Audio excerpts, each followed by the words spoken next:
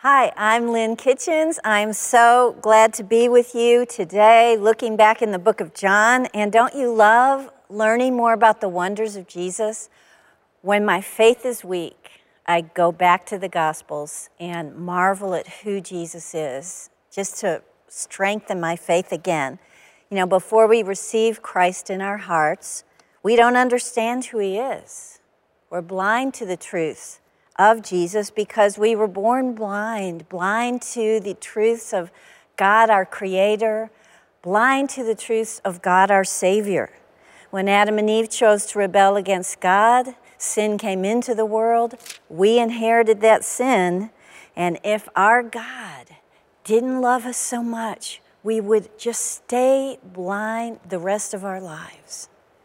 But he does love us and offers to bring us out of the darkness and into the light of his grace. Look at Romans on your verse sheet. Romans 5, the free gift is not like the trespass. For if many died through one man's trespass, much more have the grace of God and the free gift by the grace of that one man, Jesus Christ, abounded for many. And Romans 3 tells us, for all have sinned and fall short of the glory of God, and we are justified through grace as a gift through the redemption that's in Christ Jesus. Because of God's grace in our lives and the faith that we've placed in Jesus, we can say, praise God, we are blind no more. You know, many years ago, the church had a musical artist come here to sing, and he was blind. And he sang songs about Jesus and how much he loved him, and you could see it on his face. And pretty soon we all forgot that he was blind, because he really wasn't. He knew the truth. He knew Jesus. And he sang, Lord, I'm yours. I'll follow you. You lead the way.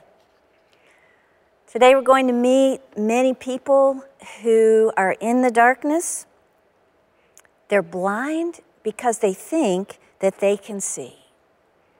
And I want us to realize that these two chapters are really love stories. I don't think when we first read them we would look at them that way, but they are. They are stories about Jesus reaching out, wanting to bring his light into the dark hearts of those who are lost. In these stories, we see Jesus is loving the world so much. Jesus is loving the Jews so much. Jesus loves you and I so much. You remember the Jews have been celebrating the Feast of Booths or Tabernacles, and during this festival, 4 giant lamps would have been lit up in the women's court. They were lit for joy and celebration. There would have been a lot of dancing and singing and music, and the people would be holding these bright torches. All the light in the room was to remind the Jews that God led them with light in the darkness as they traveled in the wilderness. So with this celebration on their minds, Jesus, who is now with them, decides to make his second I am statement. So picture him in the temple area. He is seated like a teacher or a rabbi would teach in that position. There were crowds seated around him. There would have been people standing close to him. And then he shocks them with this claim. Look in John 8, verse 12. Jesus spoke to them, saying, I am the light of the world. Whoever follows me will not walk in darkness, but will have the light of life. Okay, I bet when Jesus said, I'm the light of the world, some of those people sitting would have jumped to their feet. You know, imagine coming to a Bible study at the church and the teacher all of a sudden saying, hey, by the way, I want you guys to know I'm the light of the world. I think we would have jumped on our feet. I think we would have run out the door. Jesus makes this incredible statement, and he makes some important truths when he says it. We learn from his comment here that the world is in darkness. Darkness is a symbol of evil and ignorance and sin. But we also learn that Jesus is the antidote. Those who follow him step out of darkness and into the light. Isaiah prophesied that when the Messiah, Jesus Christ, enters the world, light would come with him. Look on your verse sheet, Isaiah 9:2. He said, the people who walked in darkness have seen a great light. Those who dwelt in a land of deep darkness, on them has light shone. And light is the symbol in the Bible. It's the symbol of God and his holiness. So look at 1 John 1:5. It says, this is the message we heard from Jesus and proclaim to you, that God is light and in him is no darkness at all. So when Jesus called himself the light of the world, he was making a true testimony of his deity. And as the light of the world, he would both expose sin and give sight. So the rest of chapter 8 is going to be about Jesus exposing sin. Chapter 9, about how as the light, he also gives sight. But first, I want us to imagine in great concern and compassion as Jesus sits and looks at the crowd after he makes this comment. He is filled with concern. He is filled with compassion. He hurts for their salvation. They are like the burned out wicks from the feast that they just had, from the Feast of Tabernacles and the room where all the lamps were lit. The wicks from those lamps were made from the scraps of old, worn-out priest clothing. And I think it can also remind us the Jews were worn out. The nation was worn out. They had replaced God's purposes for them with their own legalistic ones, and they had become blind. Jesus offered the crowd the gift of being delivered from this darkness. If they chose to follow him, they would leave the dark realm of evil and ignorance and have true life. Psalm 36 tells us, for with you is the fountain of life. Your light, in your light do we see light. Jesus also says in these verses, when you are a true follower, you will have the light. That means we will have Jesus. He will live within us. We will belong to him, and we will have his eyes. And so we will see everything around us differently and in truth. You know, there's an old song the Beatles sang. I love this song. It's called Till There Was You. And it's about the change in people when they love each other. But I often think of it about when we love Christ. It really fits well here.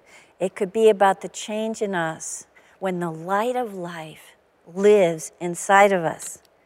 The words say there were bells on a hill. I never heard them ringing till there was you. There were birds in the sky. I never saw them winging till there was you. There was love, God's love, all around. But I never heard it singing. I never heard it at all till there was you. All of life takes on new meanings when the creator of life is living within us. And Jesus also tells the people that his followers will have the light of life, the full life that he meant for us to have. John 10:10, the abundant life is what God has planned for us. And in that verse, the word abundant means exceeding expectations. More than we can imagine. Everything we need to give us divine satisfaction and joy in our life. Ephesians 3:20 says this, now to him who's able to do far more abundantly than all that we ask or think, according to the power working within us, the life within us. What an offer. Jesus is looking at this crowd saying, I want to give you light. I want to give you life. I want to give you abundance. And they are going to reject this invitation.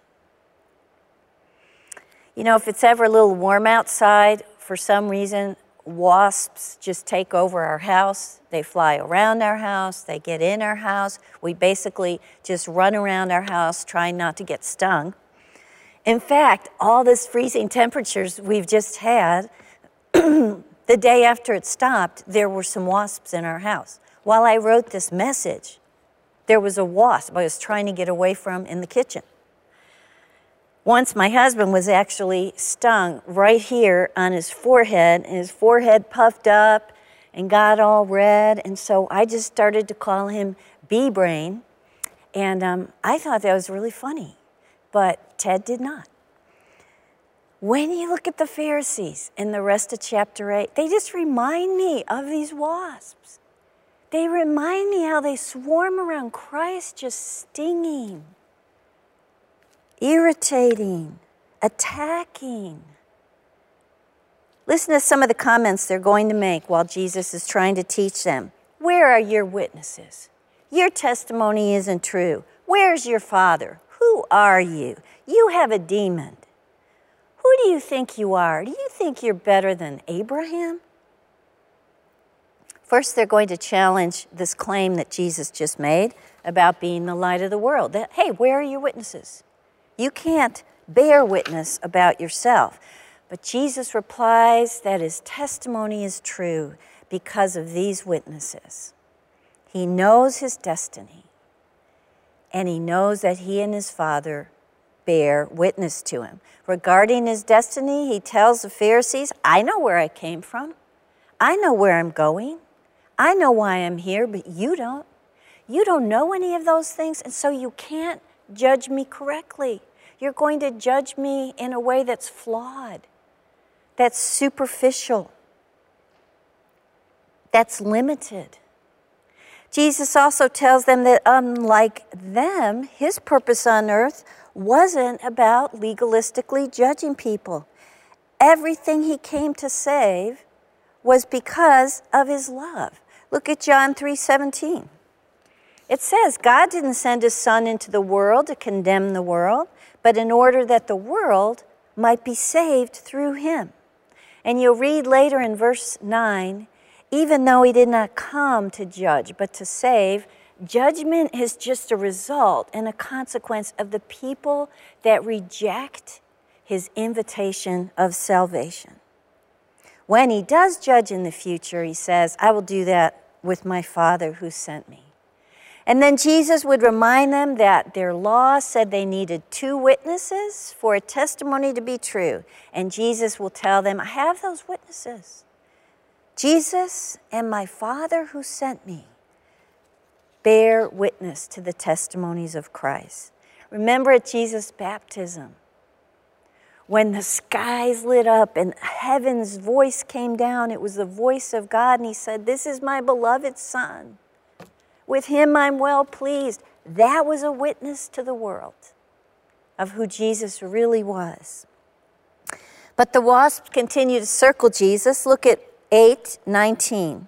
So they said to him, therefore, where is your Father? Jesus said, you know neither me nor my Father. If you knew me, you would know my Father also. These words he spoke in the treasury. Let's go up to verse 21. So he said to them again, I'm going away, and you will seek me. You will die in your sins. Where I am going, you cannot come. So the Jews said, will he kill himself? Since he says, where I'm going, you can't come. He said to them, you are from below, I'm from above. You're of this world, I'm not of this world. I told you that you would die in your sins. For unless you believe that I am he, you will die in your sins. When they say, where's your Father? Of course, they were talking about Jesus' earthly father. If they had really known Christ, they would have known who his Father was. Colossians 1:15 tells us Jesus is the image of the invisible God. Remember that time Jesus was walking with his disciples and Philip said to him, look, Jesus, if you just would show us the Father, that would be enough proof for us. And Jesus stops and looks at Philip and says, Philip, how long have I been with you and you still don't know who I am? If you've seen me, you have seen the Father. Jesus wants the Jews to know him, so he gives them a dire warning. Just as Jesus' time on earth was short, so would the opportunity for the Jews to trust in him be short. Soon Jesus would go back to his Father. They couldn't follow him there. That's why he's telling them, if you don't believe in me, you will die in your sins. The singular sin that leads to eternal separation from God is the one of rejecting the one God has sent to offer salvation. He has an explanation of what he's trying to tell them. If the Jews rejected the revelation of God that he bore, they would miss that hope for salvation. Verse 24 tells us, he says, you have to believe that I am he. In the Greek, that would just read that I am. And we know that this is a name for God from the book of Exodus. When he says it there, they don't quite understand what he's trying to say. Here's what he's trying to say. He was claiming full deity for himself. This is what they must believe for salvation. And their biting answer to Jesus is, so who are you? Okay, they were being willfully blind here because they knew the answer to that question. Jesus had demonstrated by his miracles and his teachings, and the Pharisees would have known that. They would have known every one of his miracles. In Capernaum, healing the official's son from afar. In Jerusalem, bringing life into the legs of an invalid by the pool of Bethesda for 38 years. They would have heard for sure about Jesus feeding 5,000 people with 5 loaves and 2 fishes. And the Jews, Jesus is saying, will eventually come face to face with what they chose not to see. Look at verse 28. Jesus said to them, when you've lifted up the Son of Man, you'll know I am he, and that I do nothing on my own authority, but speak as the Father taught me, and he who sent me is with me. He's not left me alone, for I always do the things that are pleasing to him. And as he was saying these things, many came to believe in him. So the Son of Man being lifted up is referring to his crucifixion on the cross. The cross would reveal who Jesus really was. And would also reveal that the one that they put on the cross was the Savior of the world. And he came to save them. That's exactly what happened after Jesus ascended to his Father. In the book of Acts, you can read this on your verse sheet. This is after Jesus ascended and the Jews are all gathered, thousands of them, and Peter stands up and says this to the Jews. Jesus of Nazareth, a man attested to you by God with mighty works and wonders and signs that God did through him in your midst. This Jesus, delivered up according to the definite plan and foreknowledge of God, you crucified and killed by the hands of lawless men. God raised him up, loosing the pangs of death, because it was not possible for him to be held by it. And then Peter looks at them and says, let all the house of Israel know for certain, God has made this man both Lord and Christ, this Jesus whom you crucified. When the people heard this, it says they were cut to the heart. And they looked at Peter and the apostles and said, what shall we do? So those who received his word were baptized that day, and there were added that day about 3,000 souls to the kingdom of God. At this point in Jesus' discourse, some seem to believe in Jesus' words. And so now Jesus is going to let them know what a true disciple really looks like. And he gives an incredible promise for all people who really and truly belong to him. Let's look at verse 31. So Jesus said to the Jews who had believed him, if you abide in my word, you are truly my disciples. You will know the truth, and the truth will set you free. We'll see from the rest of this chapter 8 that most of these people really don't become his disciples. They paid attention to Jesus' words, but they would not continue in his words. The promise Jesus makes is one who does abide in God's word knows truth and will be freed from the bondage of sin. And the idea that they were not free didn't go over very well with the Jews. And so Jesus has a severe list. It's where the light of the world exposes the spiritual realities of the Jews. And here's what he's going to let them know, that first they were slaves to sin. Secondly, their father was the devil. Thirdly, they didn't know God at all. First on the list, the Jews were slaves to sin. The wasps are circling around Jesus, and they begin to claim a false freedom. Look at verse 33. They answered him, "We're offspring of Abraham. We've never been enslaved to anyone. How is it you say we'll become free?" And Christ said, "I say to you, everyone who practices sin is a slave to sin. The slave doesn't remain in the house forever. The son remains forever. So if the Son sets you free, you will be free indeed." Here's the interesting thing. Israel was not free. They were under the power of Rome. And in the past, they were enslaved by the Babylonians, by the Egyptians, by the Assyrians. Also, these people may have been physical descendants of Abraham, but because they had no faith in his promises, they were not spiritual descendants of Abraham. They were rejecting the only one who could remove their sins. So Jesus lets them know that means you're a slave to sin. That means you're still sinners. Jesus gives an example of the house and the son and the slave. In that example, Jesus is the son who remains in the house. That's God's house. And he alone can free the slaves from sin so they can also become children of God in God's house. Next on the list, Jesus lets them know that the Jews' father was the devil. Look at verse 38. Jesus said, "I speak of what I've seen with my father. You will do what you've heard from your father." They answered him, "Abraham's our father." Jesus said, "If you were Abraham's children, you'd be doing the works that Abraham did. But now you seek to kill me, a man who's telling you the truth that I heard from God. This is not what Abraham did. You're doing the works your father did." They said to him, "We weren't born of sexual immorality. We have one Father, even God." Jesus said to them, "If God were your Father, you would love me, for that's where I came from. And I'm here. I didn't come of my own accord. He sent me.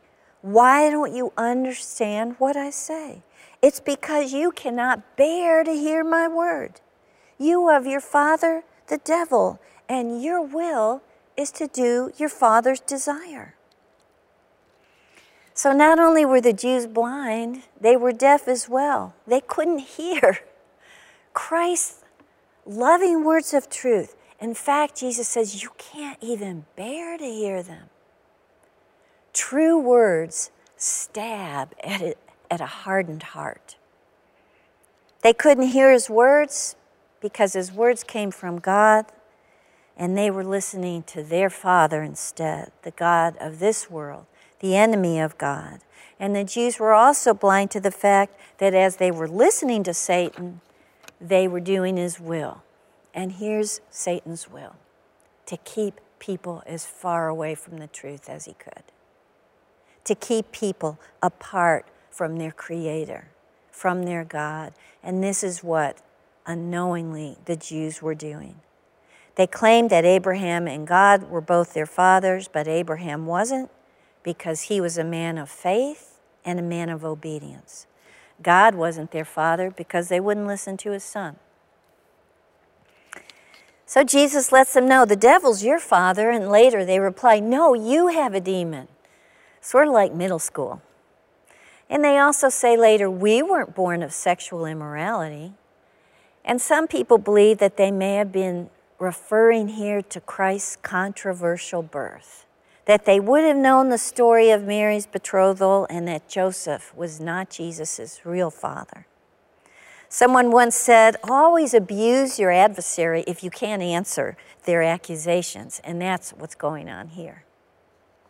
Last on the list, they didn't know God. Look at verse 54. Jesus answered, if I glorify myself, my glory is nothing. It is my Father who glorifies me, of whom you say, he is our God. But you have not known him, I know him. If I were to say that I didn't know him, I would be a liar like you. But I do know him, and I keep his word. He's saying, if I denied my union with God, I'd be a liar like you are, because they were lying about their relationship with God. Unlike Jesus, he says, you want glory. Unlike Jesus, they didn't keep God's word. So, sitting before these pious Jews was a kind, sinless man who spoke the truths of God, who taught with astonishing authority, who performed incredible miracles no one had ever done, who lived and loved sacrificially, and they hated him. You can't know God without loving his Son, whom he sent. It was time for another astounding announcement. Here it is. Jesus, because of his equality with God, existed from all eternity. Look at verse 56. Your father Abraham rejoiced that he would see my day, Jesus said. He saw it and was glad. So the Jews said to him, you're not even 50 years old. How have you seen Abraham? Jesus said to them, truly, truly, I say to you, before Abraham was, I am. So they picked up stones to throw at him, but Jesus hid himself and went out of the temple. End of the discussion. We know, as we said, I am is the name for God. The Jews knew it too. They understood what he was saying here. They knew he was claiming to be God.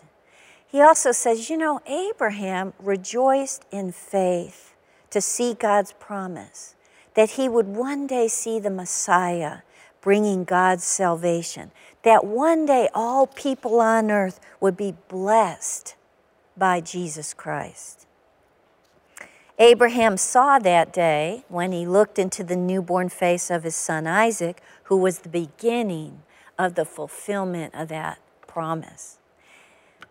Right now, at that point, the Jews could choose to look into the face of Jesus and see the fulfillment of the promise God made to Abraham.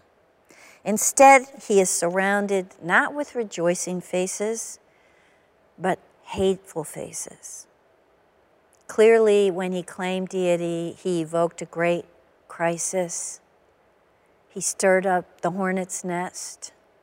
So the Jews stooped down into the dirt to pick up as many stones as they could so that they could kill the promised Messiah, when they should have been stooping down into the dirt to worship the Messiah that Abraham knew one day would come. He was rejected instead by them, the people of the promise that God made to Abraham. So as the light of the world, Jesus has done this exposing of the Jews' sin, and now he's going to give evidence of who he really is in chapter 9 by giving sight. Look at verse 1 of chapter 9. As Jesus passed by, he saw a man blind from birth, and his disciples asked him, Rabbi, who sinned, this man or his parents, that he was born blind? Jesus answered him, it wasn't that this man sinned or his parents, but that the works of God might be displayed in him. We must work the works of him who sent me while it's day. Night is coming when no one can work. As long as I am in the world, I am the light of the world. And having said these things, he spit on the ground and made mud with the saliva. Then he anointed the man's eyes with the mud and said to him, "Go and wash in the pool of Siloam," which means sent. So the man went and washed and came back seeing. Isaiah predicted that one day God's Messiah would do things like heal people born blind, something that had never been done before, because only God can do that. So Jesus is walking with his disciples, probably passes by one of the gates of the temple where beggars used to stay. There on the ground sat a ragged man who had been blind from birth, a helpless condition. And we should all know him because he's a relative of ours. Because, as we said, we are all spiritually blind from birth, and we are also in a helpless condition. So I want us to understand the rest of the story in light of everything Christ has done for us. As the disciples stared down at this blind man, they're confused. They believed if you have some illness, it's because you're a sinner. But this man was born blind. Did he sin in the womb? Or was it his parents' sin? Jesus says neither. God's sovereignty, God's purposes are at work. And he explained that God could take him, he could display his glory in something that seems like a tragedy. So Jesus is also saying that while he is still on the earth, he's going to do God's will. He's going to do things like heal the blind. While it's still day, he would bring glory to God through these kind of miracles. And then he says, when the darkness comes, the darkness of his crucifixion, nothing good will be happening right then. So Jesus spits on the ground, he makes mud, he anoints the man's eyes. And when Jesus bent down and was working the clay in the ground, he was breaking the Sabbath. And that's what the Pharisees were about to focus on. Jesus gave the blind man opportunity to grow his faith, and he returned to Jesus with sight. It was faith that motivated the blind man to stand up from his resting place and obey the words of a total stranger. And it was faith that motivated the same man to return to the stranger seeing. And joy should have been everyone's response to this incredible miracle. Wow. In fact, we have a picture of it on a screen that I'd love for you to look at. I love it. And do you notice? Look first at the light of the world and what he does in the world. And if you notice the people watching underneath his arm, behind them, we can tell they're in the darkness. That's the world that chooses not to believe in him. Jesus is light in a dark and unbelieving world. Okay, so instead of this joy, instead of everyone celebrating and being so excited, we see characteristics of willful unbelief. And here they are. Let's debate the truth. Let's deny the truth. Let's deflect the truth. The neighbor's response to this miracle was to debate the truth. They begin debating all the possibilities instead of accepting the evidence for itself. This is the beggar. No, it can't be. It looks like him. It's not him. It is him. No, how could his eyes be opened? On and on they went instead of celebrating. The Pharisees' response was to deny the truth. They argued Jesus couldn't be from God. He made clay on the Sabbath. How could a sinner do such a sign as this? The parents' response was to deflect the truth for their own protection. Don't ask us about it. Ask our son. He can tell you. They were pushing the truth away in fear of what the Pharisees could do to them. Unlike them, when the Pharisees called the healed man to testify, in his second interrogation, he speaks boldly about just the limited truth that he knows, even though before him he had this great pressure from the religious leaders, those who refused to believe. Look at verse 25. He's back in front of the Pharisees and he answers them, whether the man who healed me is a sinner, I don't know. One thing I do know, that though I was blind, now I see. Go down to verse 29. And they say, we know God's spoken to Moses, but as for this man, we don't know where he comes from. And the man answered, why, this is an amazing thing. You don't know where he comes from, and yet he opened my eyes. We know God doesn't listen to sinners, but if anyone is a worshiper of God and does his will, God listens to him. Never since the world began has it been heard that anyone opened the eyes of a man born blind. If this man wasn't from God, he could do nothing. The Pharisees answered him, you were born in utter sin, and you would teach us? And they cast him out. This healed man could see that the greatness of this miracle proved that Jesus is from God, and he didn't back down from it.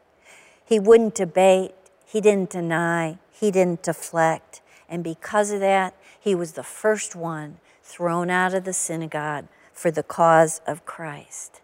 And Jesus searches for him. You know, when we face conflict and opposition and rejection because of our faith, Jesus searches to help us as well. Look at verse 35 in chapter 9. Jesus heard that they had cast out the healed man, and having found him, he said, do you believe in the Son of Man? He answered, who is he, sir, that I may believe in him? Jesus said to him, you have seen him, and he is speaking to you right now. And he said, Lord, I believe. And he worshiped him. Jesus said, for judgment I came into this world, that those who don't see me may become blind. Those who not see may see, and those who see may become blind. Some of the Pharisees heard him these things and said to him, oh, are we also blind? Jesus said to them, if you were blind, you would have no guilt. But now that you say, we see, your guilt remains. Jesus continued the man's healing by inviting him to believe in the identity of his healer. And I love how this man grew in his understanding. He told the neighbors, I was healed by a man named Jesus. He told the Pharisees, I was healed by a prophet. And then when he meets Christ face to face, he realizes, I was healed by the Son of Man. And he dropped to the ground, no longer to beg, but to worship Jesus, blind no more. And the Pharisees, who willfully ignored the miracle, willfully ignored the one who performed it, remained blind. They were guilty, trying to dim the light of the world. And so they remain blind. And the world is still blind. And it's a little frightening because the light of the world is not on the earth anymore. Or is he? You know, his plan is for us to be his light on this world. We are entrusted to hold those bright torches of light, like they did at the Feast of Booths when they were celebrating how God was a light in the wilderness. We're to take God's light and go into the world. We've been entrusted to hold those torches. 1 Peter 2:9 tells us this. You are a chosen race, a royal priesthood, a holy nation, a people for God's own possession, so you can proclaim the excellencies of him who called you out of the darkness into his marvelous light. When we abide in the light of the world, we can be a light in the world. We can learn some things about abiding in Christ from the beggar. First, we have to recognize our blindness. The Pharisees didn't recognize their blindness. You know why? Their eyes were on themselves. They were all about their rules, their works, their own self-righteousness. The blind man recognized his blindness because his eyes were fixed on the words and the works of Jesus Christ. When we see ourselves as completely lost and ruined by sin, When we disclaim all righteousness of our own and we plead guilty before the Lord, like the blind man, we can stumble toward the pool of God's grace and be cleansed. Then we can say like the blind man did, one thing I do know, I was blind, now I see. Secondly, we open our eyes to his brightness. Unfortunately, we can know Jesus and still keep our eyes on the wrong things. Here's what I'd like to have seen if I were in this story that happened. I would have loved to see the healed beggar before he returned to Jesus. I would have loved to see him after his eyes were healed as he ran back to the temple. And all he could think of was, I'm going to see Jesus, the one who took me out of my darkness. And when he stood before Jesus and looked deeply into his face, he would have adored Jesus, his healer. And later, when he understood who Jesus really was, he worshiped him. He probably dropped down on his knees into the dust to do that. That was a typical posture that he had been keeping day after day after day in the dust. But now he was a ragged beggar no more. He'd been rescued by Jesus. Why would he ever forget that?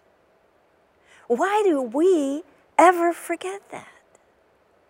Why are we sometimes satisfied to remain beggars, wanting other things to sustain us, wanting other things for our own pleasures, when Jesus has taken those ragged beggar clothes off of us? Why would we sit in the dust of the world when Jesus has given us abundant life? We have to abide in him, and that means we daily adore him for what he has done in our lives. We adore him above everything else. Thirdly, we obey him to increase our faith. What if that blind man had decided, I'm not going to obey this man. I'm not going to go wash in the pool. He would have been making a choice to stay in the dark. What if after we've received Jesus, we choose not to obey him? What kind of a light could we be in the world? Jesus said, a true disciple abides in my words, and he later said, if you really love me, you'll obey me. Like the beggar, every day we have a choice. We can, 1, go where Jesus asks us to go, obey him. 2, get on our own selfish path. Or 3, just stay where we are. Just sit in our resting place. But God will use every obedient act we do throughout the day to increase our faith, because obeying God is a way of abiding in him, to make our dim light shine brighter in this world. We do what Jesus says. And then while we are abiding in Jesus, I had 2 more thoughts. We look for ways to be his light in the world. And first of all, we care about other people's blindness. The disciples reminded me of me when they stood looking down on the beggar before he was healed. It seems like instead of caring about his needs, they were trying to diagnose why he was in that position. Is it his sins? Is someone sinning against him? It was just another way of looking down on him. When I see people sometimes standing on street corners, or when, you pull up in your car, or you're in a parking lot and people rush over to you and they're all wanting money, sometimes my first thought is to diagnose, how did you get into this position in the first place? Before I care about them. Spurgeon speaks into that, and I love what he says. He says, once some cows got lost in a cornfield, and so the son asked the father, Father, how did the cows get in the cornfield? And his father said, never mind that. Let's go help them get out. Spurgeon says, postpone the inquiries of how people get into their condition. The great thing to see is how you and I can get evil out of this world and out of their lives. How we can lift up the fallen and restore those who have gone astray. And then he says this, never imitate the man in the fable who saw a boy drowning in a lake. And then in there, the man got on a shore and began giving a lecture on the foolishness of swimming in deep water. To be a light in this world, we care about those who are blind and hurting without expecting them to see. And then finally, search for the searchers. One of my favorite parts of the blind man's story is how the beggar was searching for more answers about who Jesus was, and Jesus was searching for him to answer those questions in his heart. Let's be searchers of searchers, like Jesus was.